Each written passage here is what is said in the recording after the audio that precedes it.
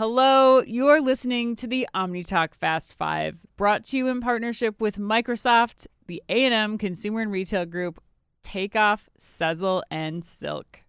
Finally, we are going to end it with tomorrow's headlines today, Chris.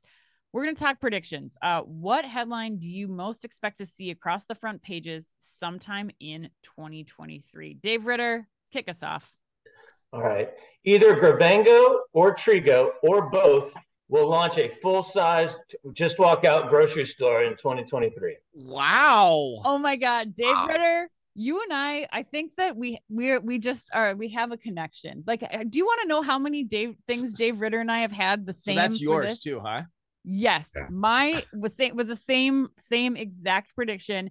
The only thing that I'm going to throw in there, here's my kicker, Dave Ritter.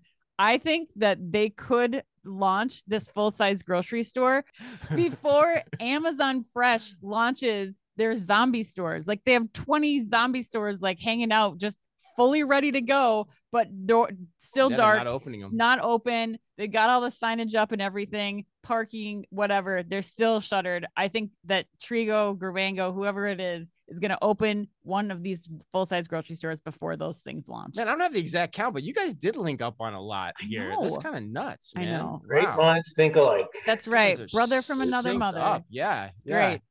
All right, David Brown, what'd you think?